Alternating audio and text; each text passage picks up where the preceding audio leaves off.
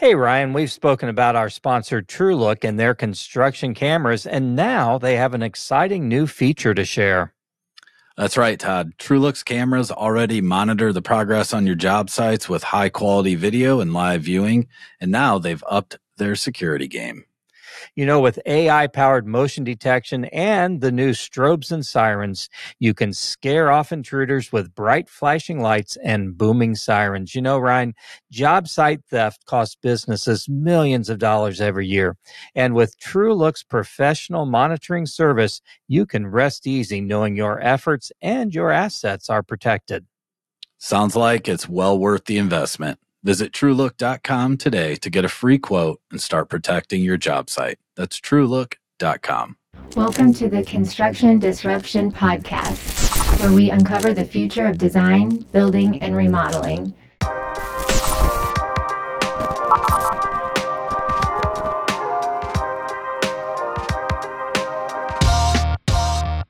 I'm Ryan Bell of Isaiah Industries, manufacturer of specialty metal roofing and other building materials. Today, my co-host is Todd Miller. Todd, how you doing? I'm doing pretty well. How are you? I'm great. I did have to say pretty well. I had one sort of sad thing happen. It seems like I always announce sad things on this show. You do? Yeah, I do. I don't know. I never brought it to work, but for many years I've had a pet parrot, and it flew around our house, and it was kind of a free range parrot, but I had a lot of years. They live a long time, and it had gotten rather overweight. So I had a fairly obese parrot. I mean, it was almost the size of a hippopotamus, to be honest. I mean, it was an obese parrot. But I'm kind of sad because my obese parrot passed away. Like I said, I'm very sad, but I must admit it's a huge weight off my shoulders. Nice one. I just stretch these out too long, don't I? Did you make that one up yourself? No. I may have embellished it a little bit. A little bit. Okay. A little bit. Well, it's good. I rate that a 6 on the scale of dad jokes. Going into the weekend, I'll take that. All right. Well, I am excited about this episode. Before we start, I just want to let our listeners know we are doing our challenge words game. If you're not familiar with that, we all have a word that we've kind of been assigned to work into the conversation, kind of a word that may stick out a little bit. So keep your ears open, see if anything kind of sticks out and reverberates with you that just sounds like it may not fit in place. Let's get started. I'm absolutely thrilled for this episode today. Normally we book a guest and then do some research on our end to kind of put together some questions and a rough script before we record each episode. And when we initially hopped into the recording studio for this episode, it quickly became apparent to us that there was a massive amount of knowledge and advice that today's guests have to share with our audience.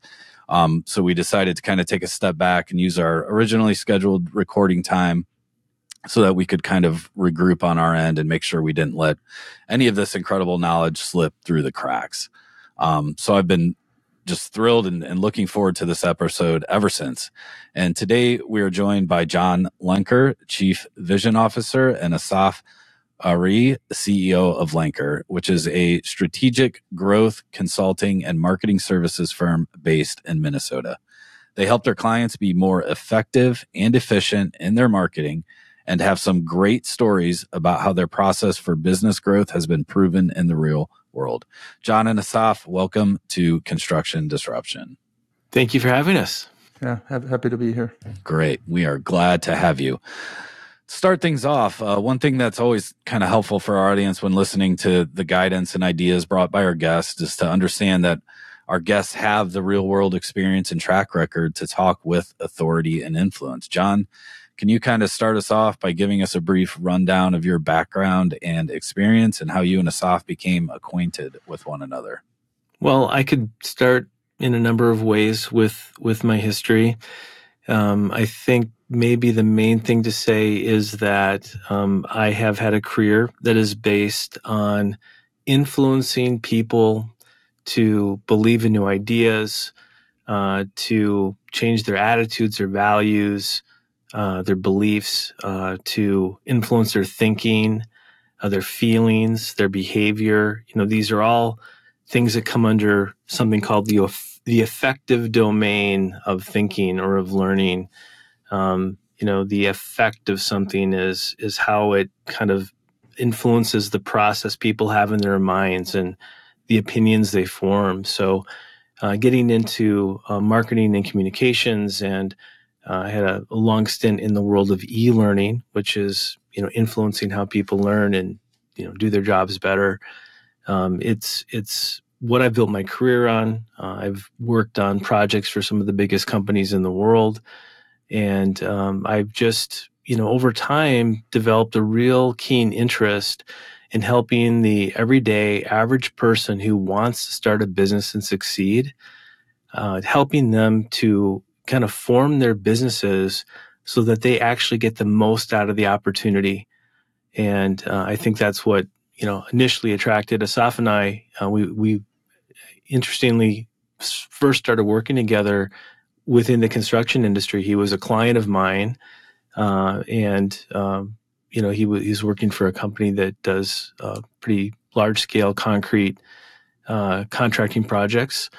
And through that process of getting to know each other and helping his business grow, we just developed a real friendship and a real focus on how can we take these things that we're doing and bring it to other companies and other people.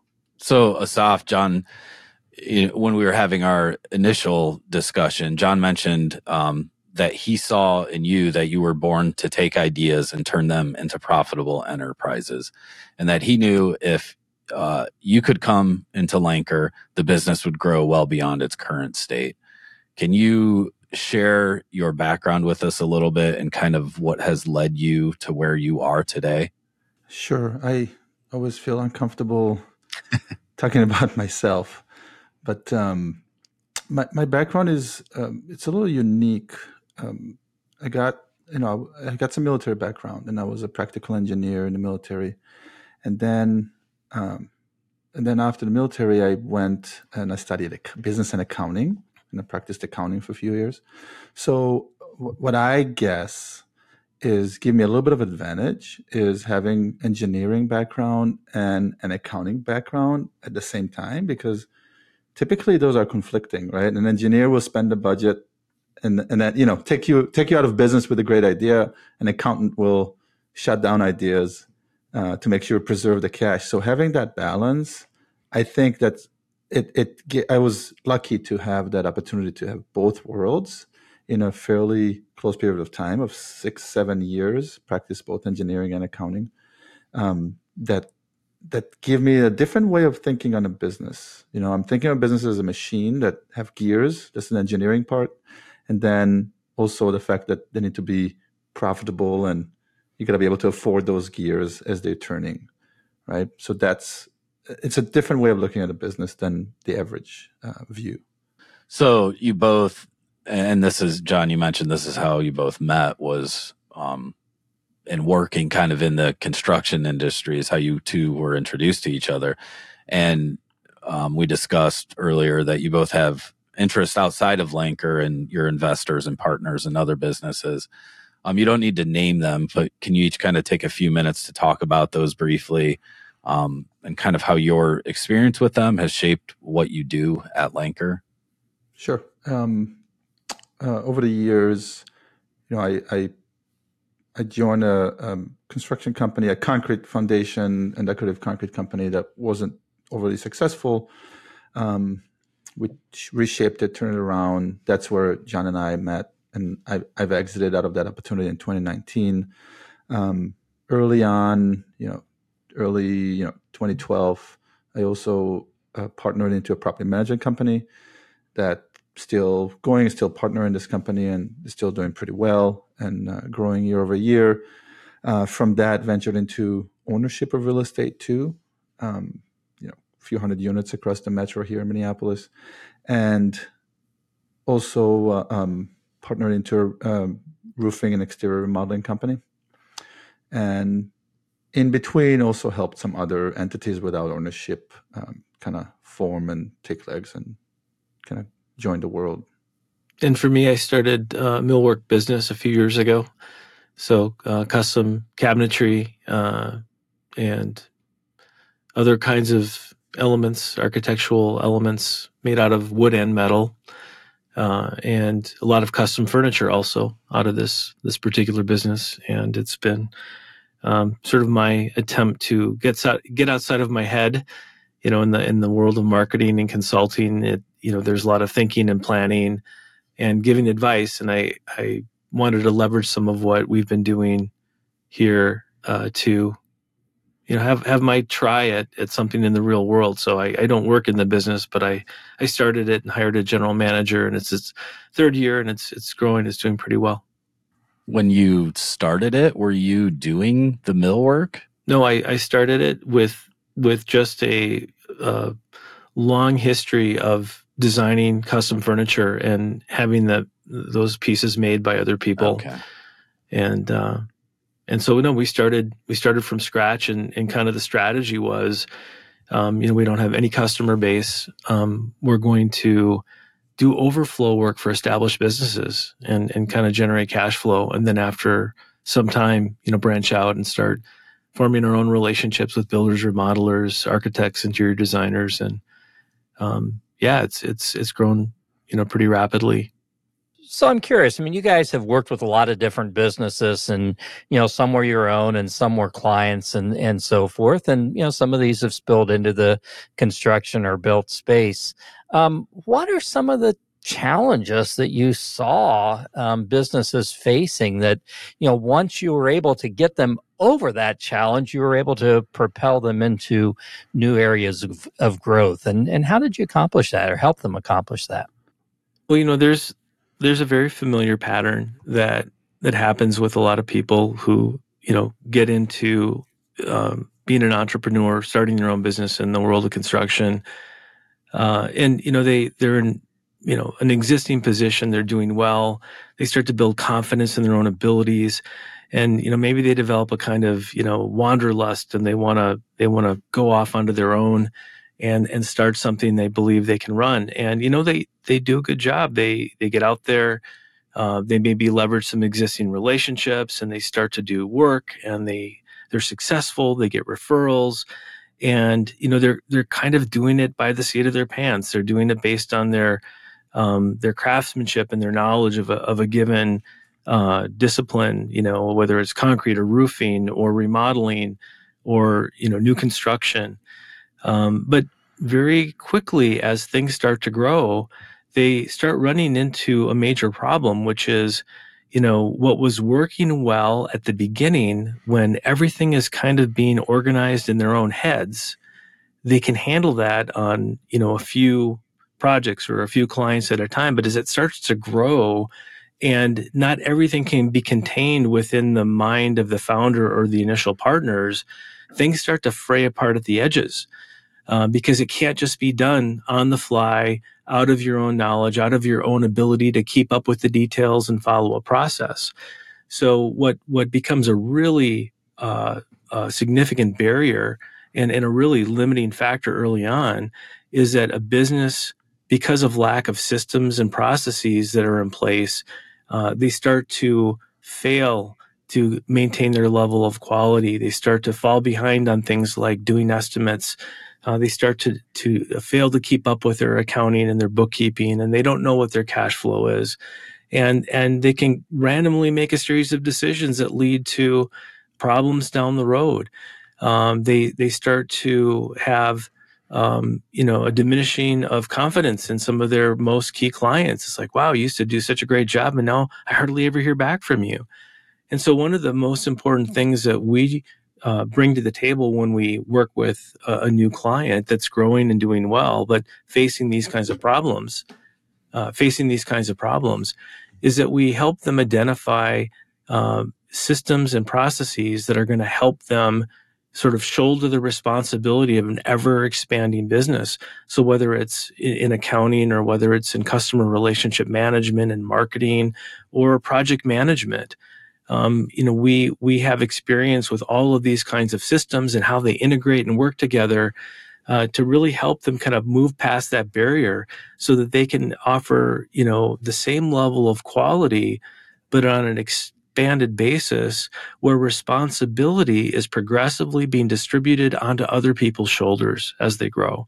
So that's one of the things we focus on. Yeah, I'll share some of, actually literally conversations I had in the last 7 days with multiple people. One of them is a contractor from Madison, Wisconsin. That conversation just took place yesterday, and the one of the main issues, as John mentioned early on, if you have some kind of a craft, you're a handyman of some sort in your trade, and you go out and you start doing work on your own, you'll do okay. You'll do fine. The jobs don't have to be, overly profitable. You just need to know a few people and start to get the word going, and you'll make a living. And I call that's the category of a lifestyle business. You don't really have a business. It pays your bills. You take vacations when you want. You don't report to anyone. You don't liable for anyone, even not to your clients in that stage. It's when the issue starts when you make a decision you actually want to build a business, and you're going into this stage and you're not planning it properly, right? So it's the unplanned growth. And that's, I think everything that John mentioned is planning your growth. Here's the areas you got to develop. You currently have them, and they're broken or they don't exist and we need to develop them from scratch. Certain tools that you don't use and you should start using. So planning your growth is really important, because growing in the construction field or anywhere, it's expensive, right?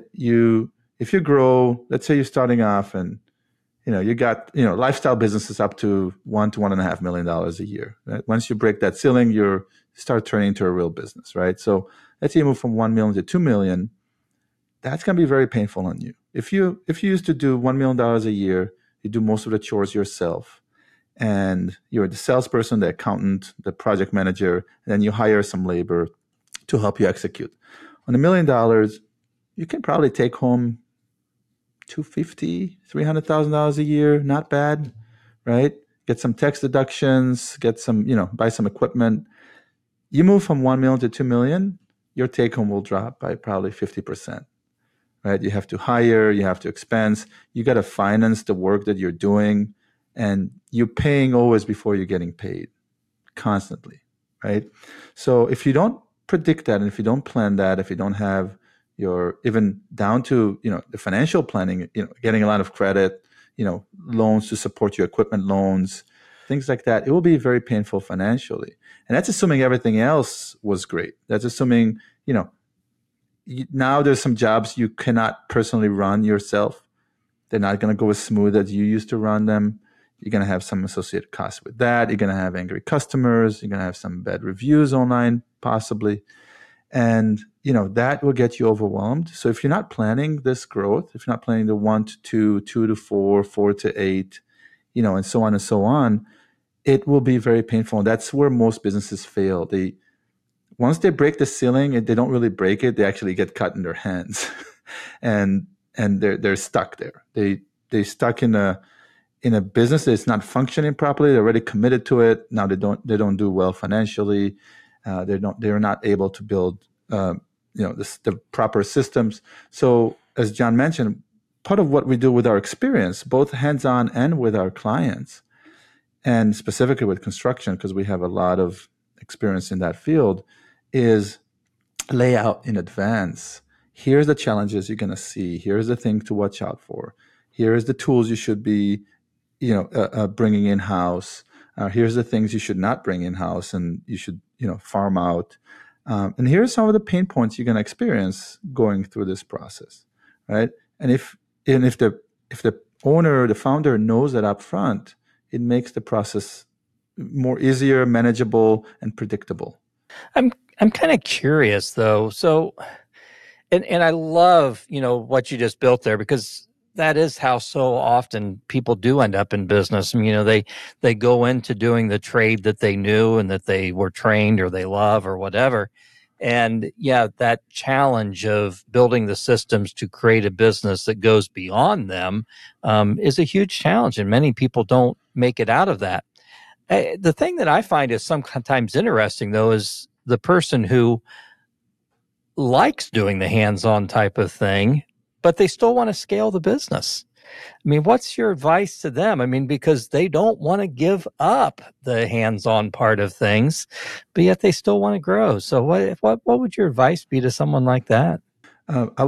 Here's my advice: partner. Gotcha. True, real partnership. Bring a partner that is good in what they do, that is completely different than what you as a tradesman, a trade person, and bring a financial partner, or someone that has experience with entrepreneurship, that doesn't even know the trades, but they know how to create traction. They know how to think, like a business. They know how to communicate with the financial institutions. They know how to care for clients, for customers. Partner, like true equity partnership, not strategic partnership. Right. That will get you. Oh, it's always funner to do business. You got people to celebrate with, right? If you're the only partner and you just nailed a great deal, where do you go cheer yourself, right? So that's one thing. You bring partners, you take the load off, and you can achieve so much more. But it's like marriage, so make sure you choose your partners really, really carefully. I love it, though. That's really good advice and very appropriate, I think, for the folks in that situation. And I'm saying partnership just for a second, John. Obviously you can hire two, but it's typically expensive early on, right? Mm-hmm. But there's obviously companies like Lenker, like us, but there's other companies like us that can help you too with some of those elements. It just, that's a little bit more costly when you're smaller. So that's where I said, partner is probably the cheapest early on, and then bring the advisors, the mentors, people like us, that can come and help you take it to the next level. Usually by the time we get involved, the founder has already gone through some hard difficulties, faced the challenges of sort of being in the mentality of, I can do it all on my own. Or, if there's some new, we talked a little bit a few minutes ago about platforms and systems and frameworks. And, there's sort of this initial instinct that founders have, well, I can do it myself. I'll go read about how to build a website or how to, put in a project management system and whatnot. And I've got the money and I can do it, but I don't want to hire anybody else or get anybody else. It's sort of like, saying I can look in the most expensive magazines about how to build a kitchen and have the most expensive appliances or whatever. And once I have all those things, I've purchased them, I'm a world-class chef or something, right? It's like it takes so much to learn how to think about doing the job properly. How do you build a pipeline? How do you manage deal flow? How do you manage cash flow? I mean, this is one of the most disabling things that happens to early stage businesses, is that they will go and they'll work really hard to fill their pipeline. And okay, now they have a lot of work and they're so busy doing the work that they neglect their pipeline. And then finally they finish their big projects and they're like, oh, we have nothing to do next month. Nothing is scheduled. Well, it's because they don't have a system in place to manage their pipeline and to build a funnel that will bring in new leads. We'll categorize those leads in terms of, deals that I can do right now, or maybe in the next month or so, or maybe somewhere, in 6 months to a year. And because they can't manage and nurture all of those opportunities that come in, they get neglected and other people get hired. And, but if you can put a system in place that can nurture those opportunities carefully over time and know what to do with each opportunity at each moment in the customer journey, then you're going to always have things happening and you can organize your growth in a very efficient way. But when people say, well, I can get a customer relationship management system and I can send my own emails out and I can do all these things, really it's a recipe for disaster because they don't do the work. They get too busy, they get too distracted, and then everything gets neglected. The project management software gets out of date. Nobody's using it. The leads that came in and they spent money to get those leads, those get neglected and they don't end up closing those deals. Customer satisfaction goes down because follow-through isn't happening on projects because things aren't happening on time. So, I think one of the most important mental shifts to make before coming to a company like Lenker is to say, you know what, I realize that I have my lane and I want to have either, like Assaf was saying, bring in a partner, share equity and share the opportunity, somebody who specializes in maybe running a business, or I'm ready to partner with a company like Lenker to come in and I know that the investment I make is going to lead to a lot of return on investment versus the earlier stage people who haven't made those mistakes and haven't suffered the pain yet. They have kind of a mentality of scarcity. I need to hold on to those dollars. I can't spend this. I need to hold on to it versus kind of an abundance mentality of, I can manage my growth by bringing in smart people to, help me identify my lane, make sure that I'm as efficient and effective in that lane, and then making sure that the other aspects of the business are not falling apart whenever I don't have time to attend to them. So these are the kinds of things we analyze. And, we work with companies that are just starting out. The company that Assaf and I were working on when it was just starting out, they were actually in the hole. And by the time Assaf left and we'd worked on it for 10 years, they were doing over 14, 15 million in revenue with maybe 2,000 leads a year. And 4,200 leads the year that I left, 2019. Yeah. Okay. So that's, wow, even better. And you wouldn't believe the hours and hours that Assaf and I spent going through that transformation and noticing when the priorities need to shift, because the game doesn't stay the same for very long. You're lucky if the game stays the same for 6 months, because not only are you adapting to kind of the market situation as it changes in the economy and in this, that, and the other thing, but you're also needing to adapt to the changing conditions of your own business as they grow. And anybody who's been a father of like a 3-year-old child, and suddenly they're 4 years, 5, when they get to be 6 years old, it's almost like something completely different. Invasion of the Body Snatchers. What happened to this sweet little 3-year-old, and now I've got this 6-year-old. But then they're a teenager. These things, the business grows and develops, and if you have not prepared yourself to handle the thing that life is going to throw at you within the context of that size of a business, you're going to be kind of randomly trying to react to these things. And you know what? When you are doing things randomly and just reacting, there's a high probability you're going to make major mistakes. And sometimes those mistakes will destroy your entire business. And, we work with businesses that are doing billions of dollars in revenue, not just startups. We have companies in the construction industry who are heavy equipment manufacturers, things like this, that are doing billions of dollars, and the same kinds of issues that the small entrepreneur is facing on kind of a small business level. These departments and major organizations, they're almost like little mini companies. There's a staff, there's maybe a dozen people or so that are all trying to grapple with similar things. And so really the same principles of research and analysis, making sure that you're understanding the conditions of the market, making sure that you're constantly evaluating your service offerings to make sure that they're a good fit with what is needed in the market right now, constantly making adjustments and planning, what am I going to be doing next quarter and next year? Those things need to be constantly happening. And, again, the reason we exist and the reason that the construction industry is such a strong vertical market for us is because we are dialed into that reality, and we become kind of a safe harbor for these businesses that are focused on really succeeding and don't want to leave anything to chance.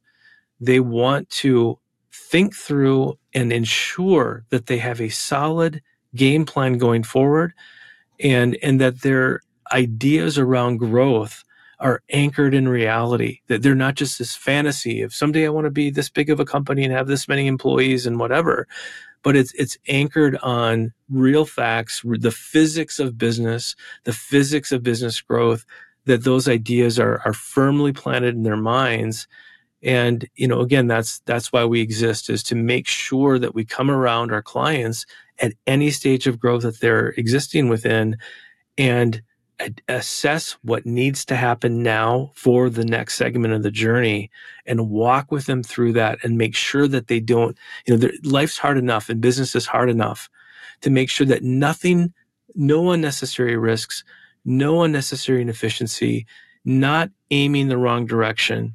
You're not hurling the football down the field to a place where there's no receiver to receive it, right? We make sure that those kinds of things aren't happening. Wow. That's, you did a great job of painting that picture of this kind of disorganized growth versus organized growth. And I love that. So let's talk a little bit more kind of about what you guys do at Lenker.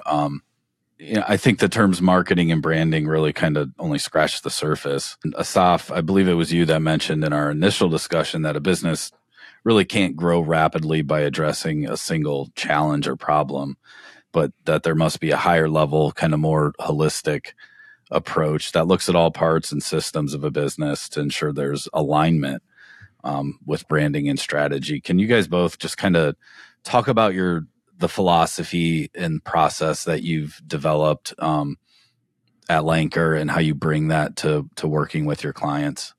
I'll start with saying that yes, absolutely. Most business owners and founders, they try to find one problem and say, if I fix this, all of my problems are fixed. And experience tells us that it's never one thing. You got to look at it in a bigger view. You got to look at the entire business, 360 degrees, and identify what doesn't work and where the opportunities are at. So the process that we developed, historically, and even how I hired John. I hired him to do a job for me, not to think with me, right? I hired him to back in 2012 to brand us and get us to market.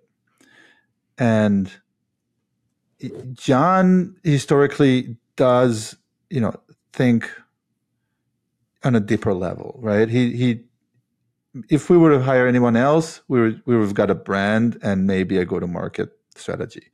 But John likes to dive in, and at the time I didn't really understand it properly. And when I joined Lenker, that's where we developed, we're not going to just respond to RFPs anymore. We're not going to be hired to build someone's website. We're not going to be hired to run someone's, Google ad account or social media or, to run some PR activities. We're going to be hired to analyze the business with our clients, get them to see their business in a view that never looked at before, because we get that a lot. And then from there, develop the plan, the strategy, and the tactical plan of how to activate everything that we identified as an opportunity, right? So that's our approach, which is different than how you typically hire a marketing company. Hey, I need a new website. Because when we try to respond to those, they get a beautiful website, but they don't know what to do with it. Or they want, someone running a campaign. Okay, what happened after they run a campaign? John talked about it earlier today. Managing pipeline, it's so crucial. It's so crucial. If you don't know what to do with the inbound leads, you know what you'll say? I have crappy leads. Get me better leads. No, you don't have crappy leads. You don't know what to do with them, right? You give up too soon. You don't know how to convert them to good leads. You don't know how to get referrals out of them, even if you can't help them. And if you develop it, and if that's identified as an opportunity, you know how to, you develop tools that help you take those crappy leads and turn into very, very profitable leads. And one of our clients, the roofing company, they'll take, hey, I got a shingle, need to get nailed in. And 9 out of 10 contractors give up on it. Guess what? Storm hit somewhere in the last 3 years. That $75 job or $300 job turns into $35,000 roof replacement. Sometimes siding, sometimes windows, soft metals. Metals, right? They get damaged with 2-inch hail. Sometimes the homeowner doesn't even know. Like, I don't know, there's some dings on it, right? So learning how to convert those opportunities and not just give up, because you pay a lot of money for those leads. Knowing how to manage that pipeline and utilize the pipeline over time. Understand that even if there's nothing you can help that person now, and again, if we're staying in the roofing industry, and you live in the Midwest or central the U.S., you're going to have tornadoes, you're going to have hail, right? At some point, they're going to get damage guaranteed. Maybe a year from now, maybe 5 years from now, they go in your CRM. There's a storm hitting their area. 3 years from now, they're a lead, and that's a roof replacement. That's a lead that you would have paid $500 to get, and you got for free because they're in your CRM. So that's money. Knowing that every person that calls you and give you their email address, that's his money. Even if there's nothing you can do for them now.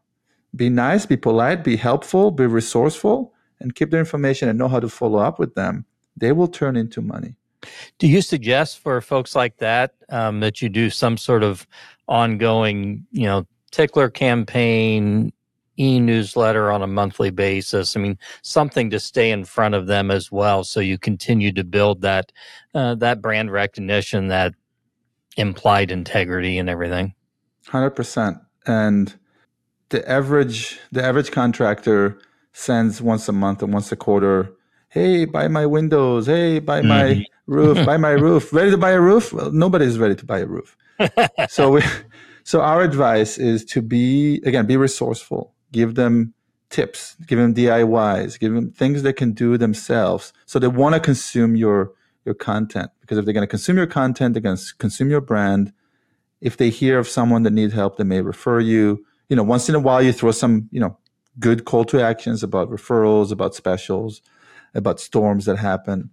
In that case, other, concrete contractors, again, in the concrete world, we've done, backyard ideas, DIY maintenance ideas, things like that. Just anything around that is close enough, that is a cousin of the trade you're doing, to keep relationship with them. And then, that's how you get them to not tune you off, right? But most of the emails you get are buy now, buy now, buy now. Nobody's going to buy now because you wave a roof in front of them or a kitchen in front of them. But if you give them content they enjoy, then yes, they will come back to you when they're ready. And this is really where having a balanced approach to solving a problem is really important. And that it takes sometimes multiple people with multiple skill sets to come together to be effective at what Assaf was just speaking about. Because just having a system in place, just send a newsletter, just send to this, send to that.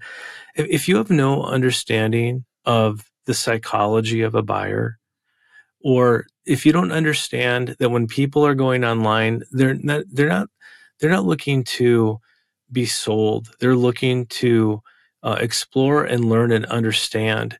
If you don't understand anything about how people learn, how can you educate them about your value proposition and why you're the vendor that should be chosen? You're the contractor amongst all the available possibilities that they want to call when that hailstorm comes, or when they want to replace their ugly driveway with decorative concrete, or when they want to do that kitchen remodel.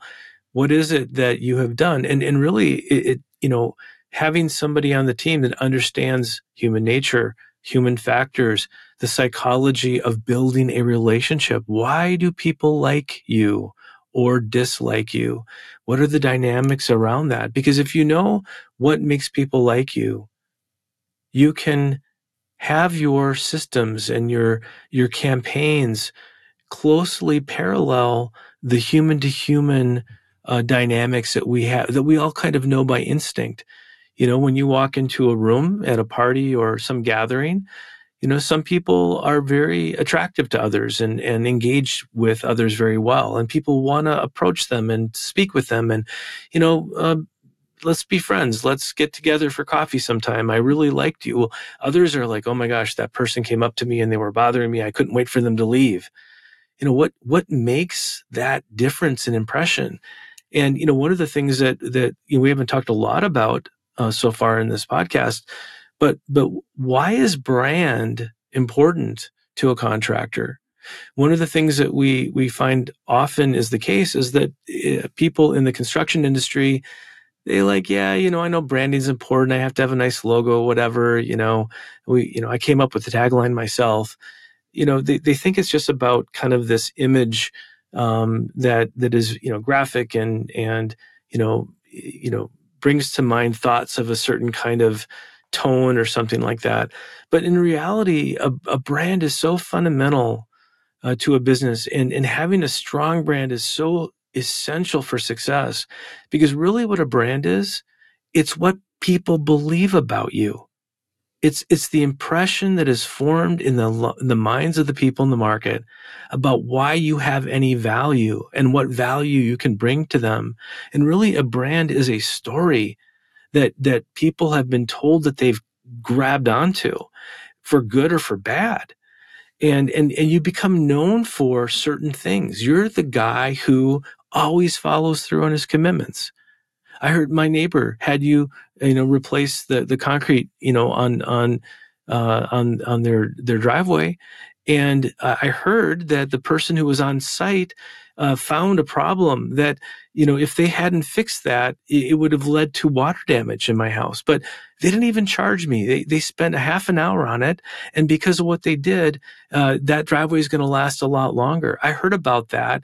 And I want to have the concrete contractor who is thoughtful and who is intuitive and who cares about me, and not just after the driveway looks nice and they've paid me and they're gone, but they're thinking about what happens to me as a customer after they're gone.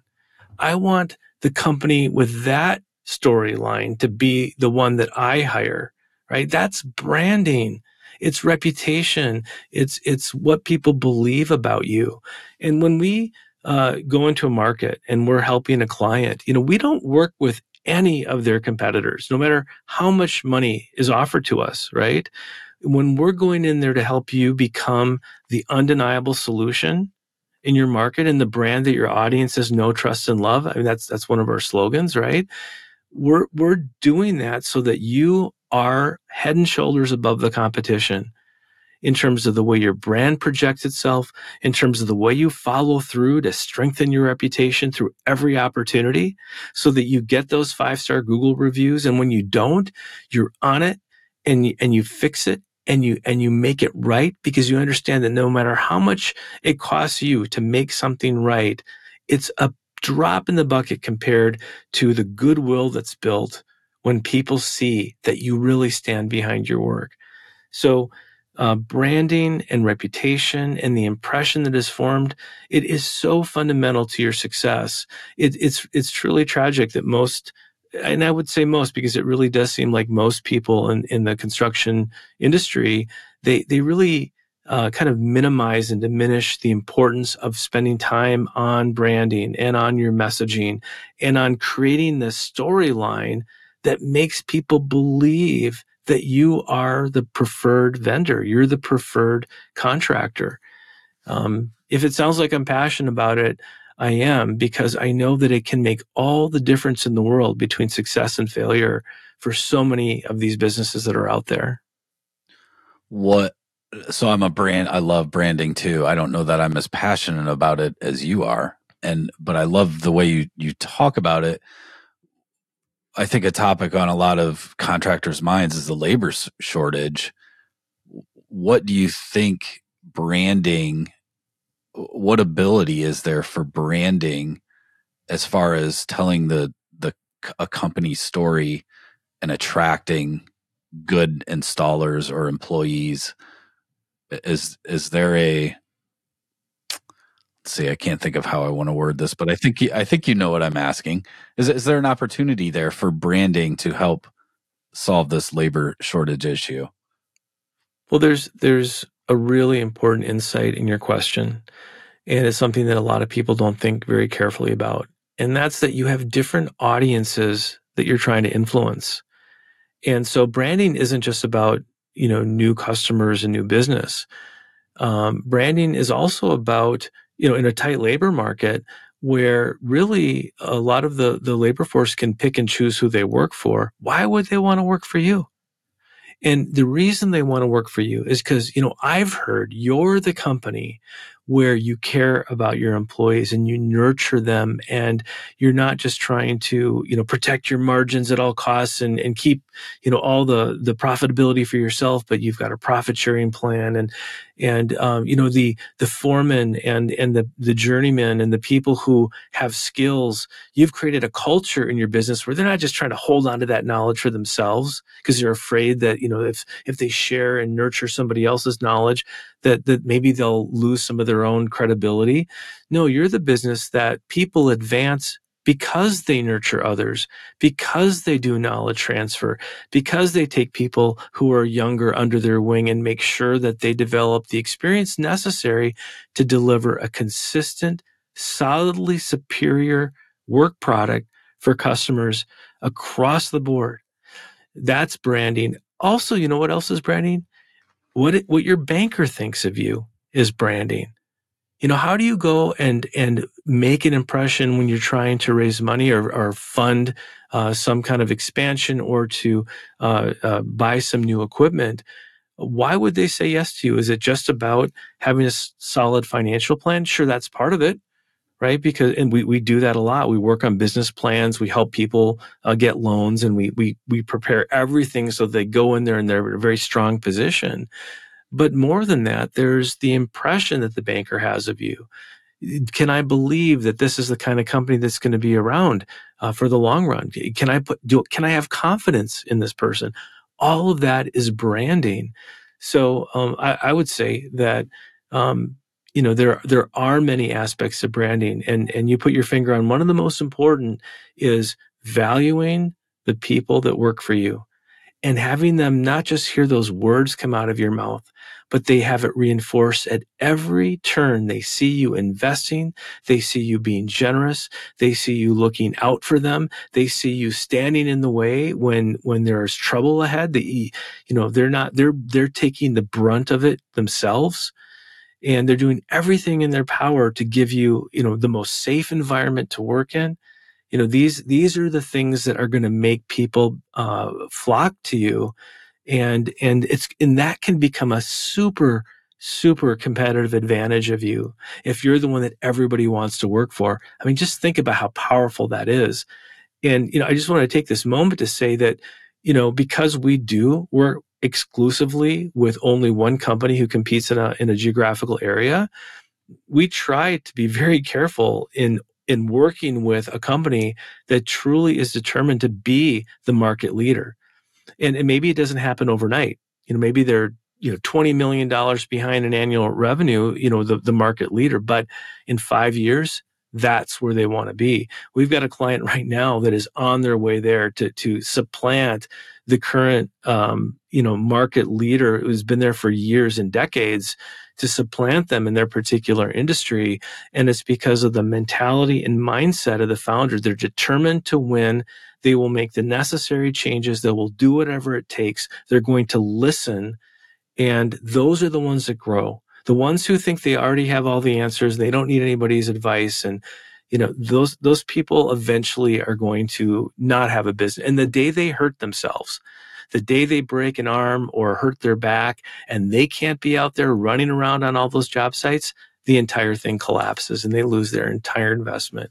And that's it. It's kaput for them. I'm going to jump in quickly and clarify market leader. Market leader is not necessarily the biggest, especially not in construction. There's many companies that do hundreds of millions of dollars and break even at the end of the year, right? I think that being the market leader is being the innovator, be the one that employees want to work for, and be the ones that customers want to hire. And you may not be able to put them on a schedule, as soon as they would like to be on a schedule because you're only that big. But they will choose you and they'll stand in line, just like people stood in line for Apple products for many years, not knowing if they're even going to get one at the end, right? And I think that's being the market leader, is being being innovator, versatile, flexible, know how to change and move with the market and adapt to it in one hand and lead it in the other end, right? So pull it a little bit to where you want the market to go and adapt to it because some things out of your control. right? That's engineering for you, and and and be a place that people want to work. I mean, those are your best ambassadors, right? And it's all comes as part of your brand. If your brand is around innovation, if your brand is around, we care for this is a family, but not just saying it, but acting it, actually doing it. You'll see. We saw when I was in the concrete shop, and John was, Lenker was a vendor for us. It's finding finishers. It's difficult, and being a non-signatory shop, being a non-union shop, and we don't have the benefits that the union offers. It was hard to attract talent, and it took a few years. And when I joined, we had, I think it was 17 people total, so 10 field guys. And when I left, there was 100 field guys. And it was always, the saying in our office, it's hard to get help. Help was how we referred to labor, right? It's hard to get help. Yeah, it's hard, but yet we move from 10 to 100 field guys and some gals too, in a form of 7 years, in a tight, very, very tight labor market, right? Very, very tight labor market. So a lot of it was, as you see with time goes, is you see a lot of union people because they're all friends of each other, and you see the union guys coming to work for us, and they give up all the great benefits that the union has to offer. And we had some benefits too. We had medical, we had even 401k matching, no profit sharing, a little bit of bonuses here and there. But the culture was that we care, we listen, we knew them in first name basis. We showed up on the job sites. We showed that we care about them, about the client, and not just about the profit. But it's important to care about the profit. But I think that the profit ends up being there when you do everything above it right. That's why I call it the bottom line. You can't make the bottom line from the top, right? So everything has to be right, including everything we talked about and way more, for you to get that bottom line. It's a result of everything above it. It's a result of everything above it. That's how we view it. Do either of you have any thoughts about AI specifically, I guess, but any new technology that's kind of on the horizon and how it will influence marketing over the coming years? No, zero thoughts. No, I'm joking.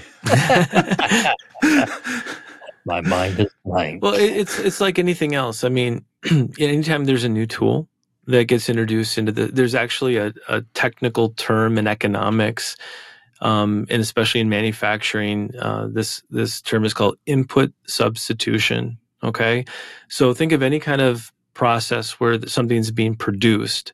If there's a new innovation that can replace a component of that process and make it more effective and efficient and reduce cost, if a competitor doesn't adopt that new component within a very short period of time, they will cease to be competitive and they will lose market share.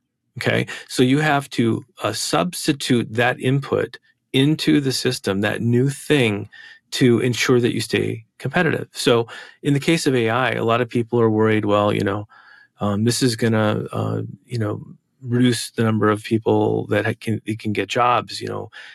People are going to lose their jobs because AI is going to take over. And you know what? That's probably true in a certain sense.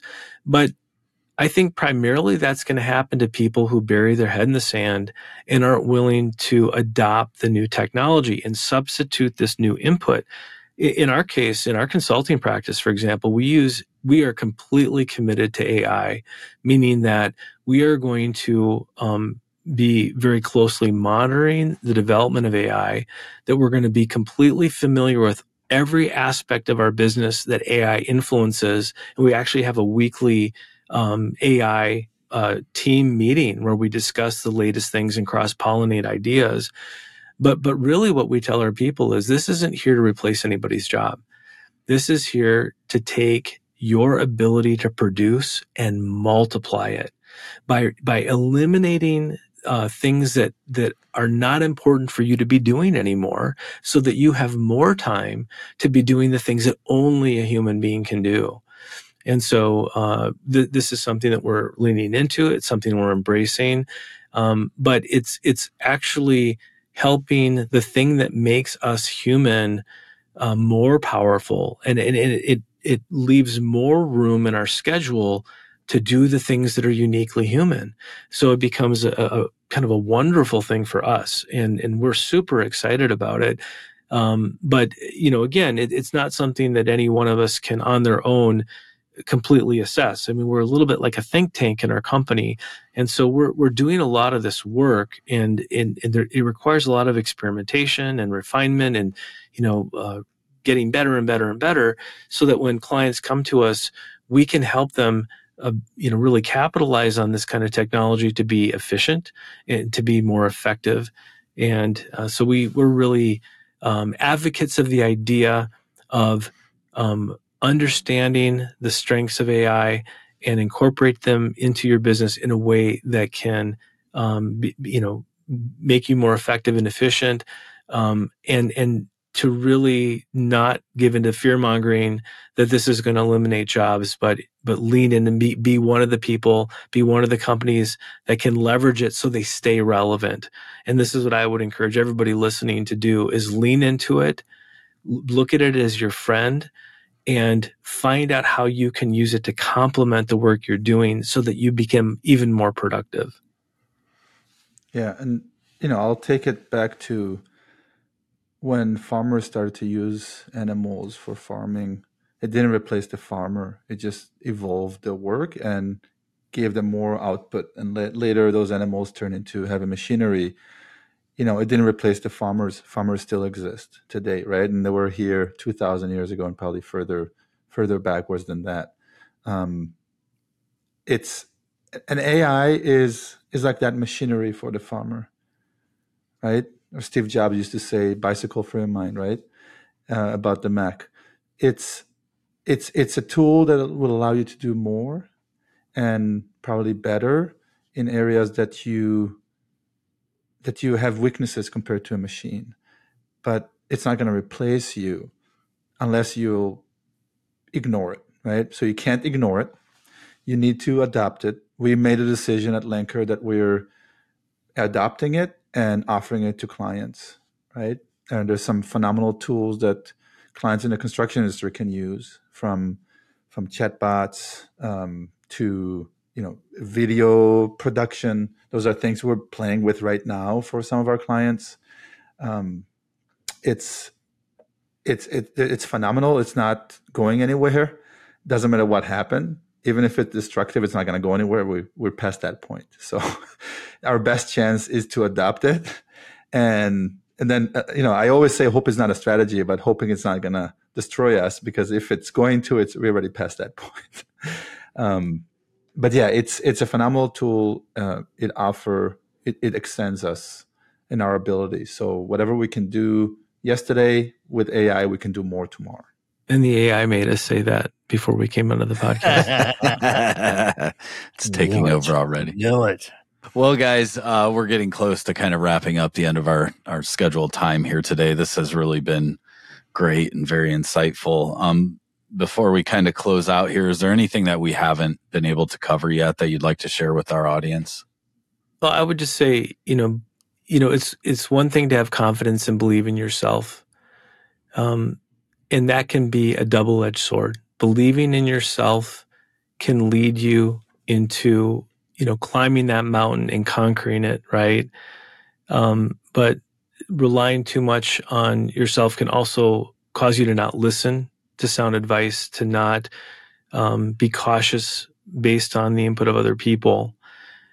So it's really important to, kind of go back and forth in your own mind as you're weighing, charting your course, and, to make sure that you're open to ideas, that you can process those ideas and make rational decisions, but that you don't stubbornly cling to whatever all of your original thinking was when you started your business. That usually leads to things collapsing and shrinking and being limited. It's scarcity thinking, like I said before, rather to be open to possibilities and to be optimistic and to be able to recognize when you're getting good advice and when you're seeing things in a way that maximizes your probability of success, to lean into those things and to not be afraid. And I really think it's possible for almost anyone who's got decent skills in a rational mindset to elevate themselves and to really climb. And our job is, to work with the people that come to us who are seeking that outcome, and to come alongside them and give us, give them our best possible advice and help them with services that are tailored to their unique situation and needs in any given moment, and to make sure that they're just doing the smartest possible things at every stage of their development.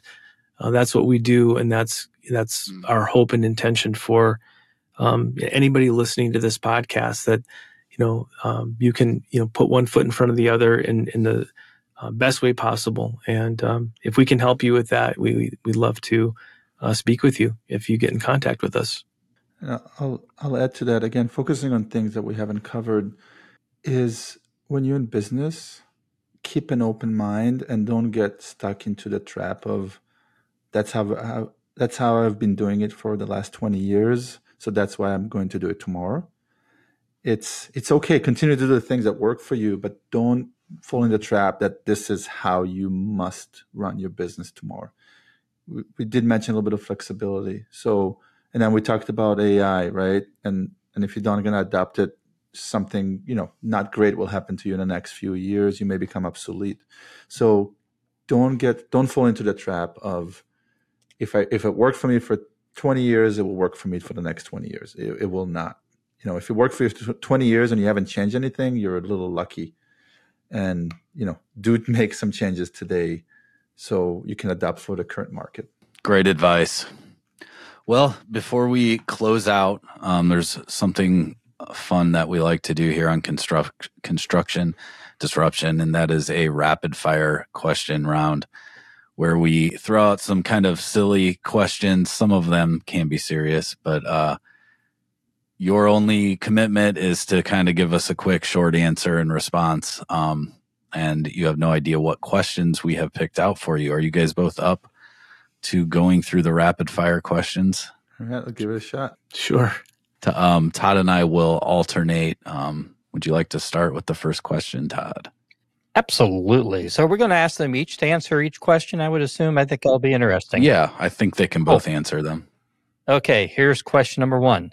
Would you rather be fluent in 10 languages or be able to talk to animals? Fluent in 10 languages. Fluent in 10 languages.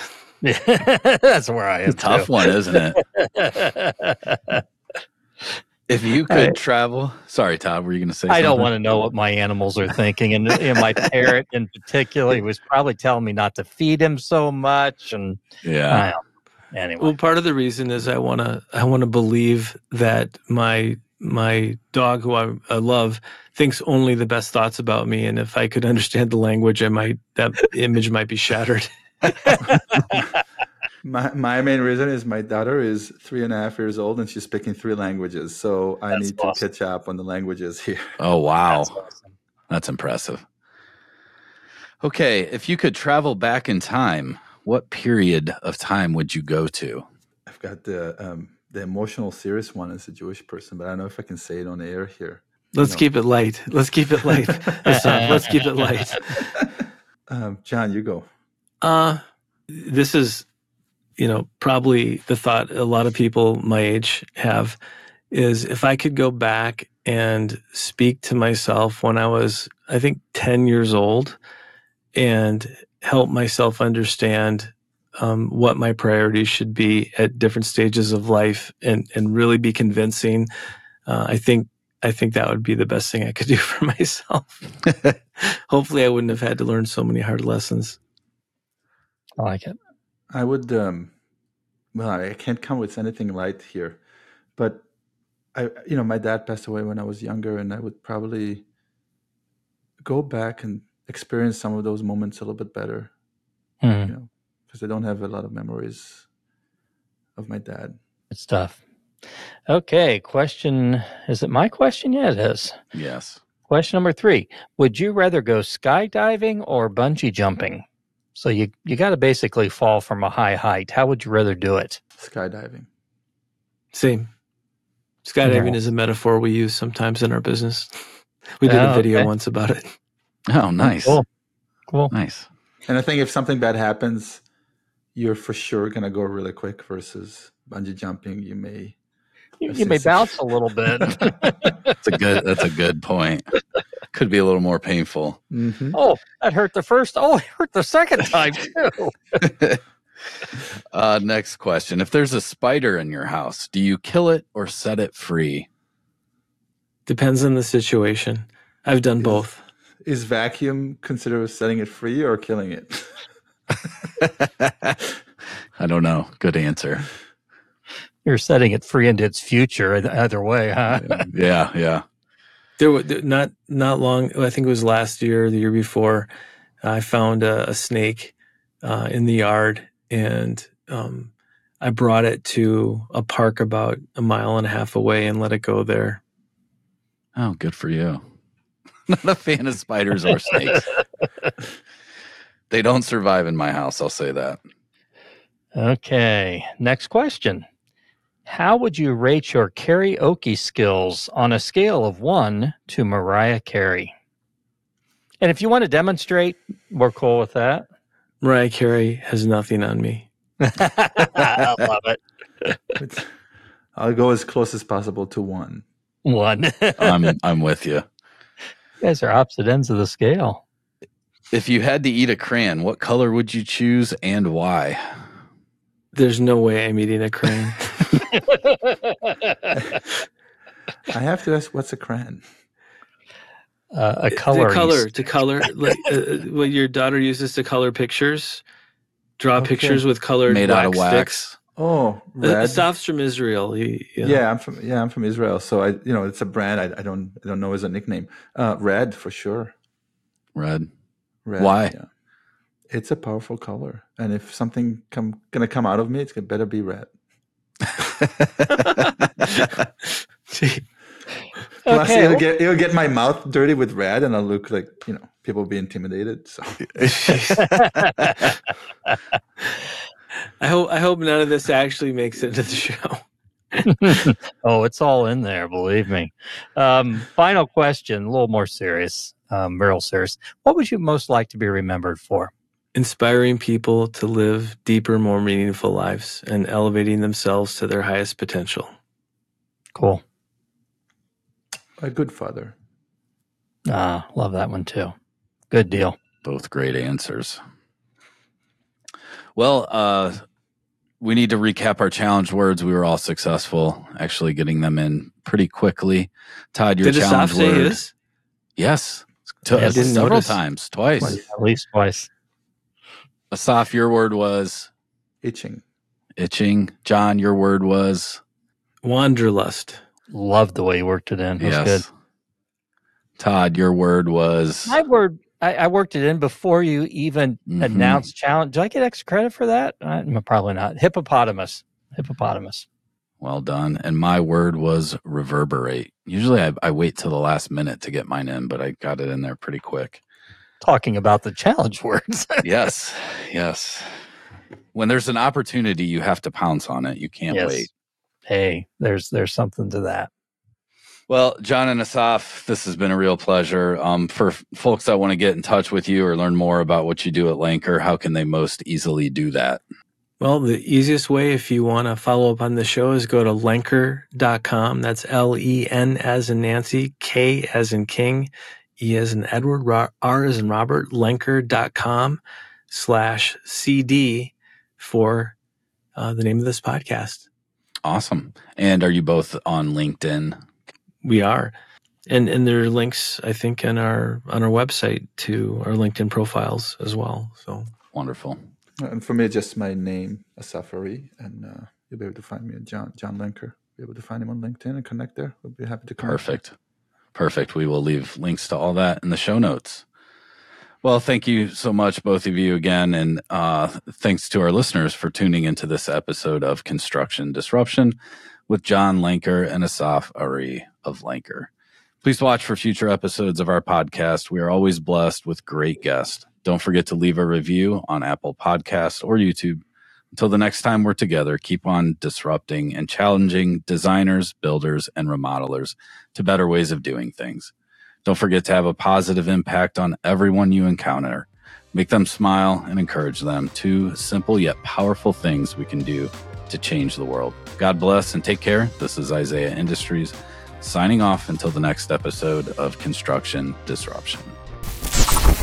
This podcast is produced by Isaiah Industries, manufacturer of specialty metal roofing and other building products.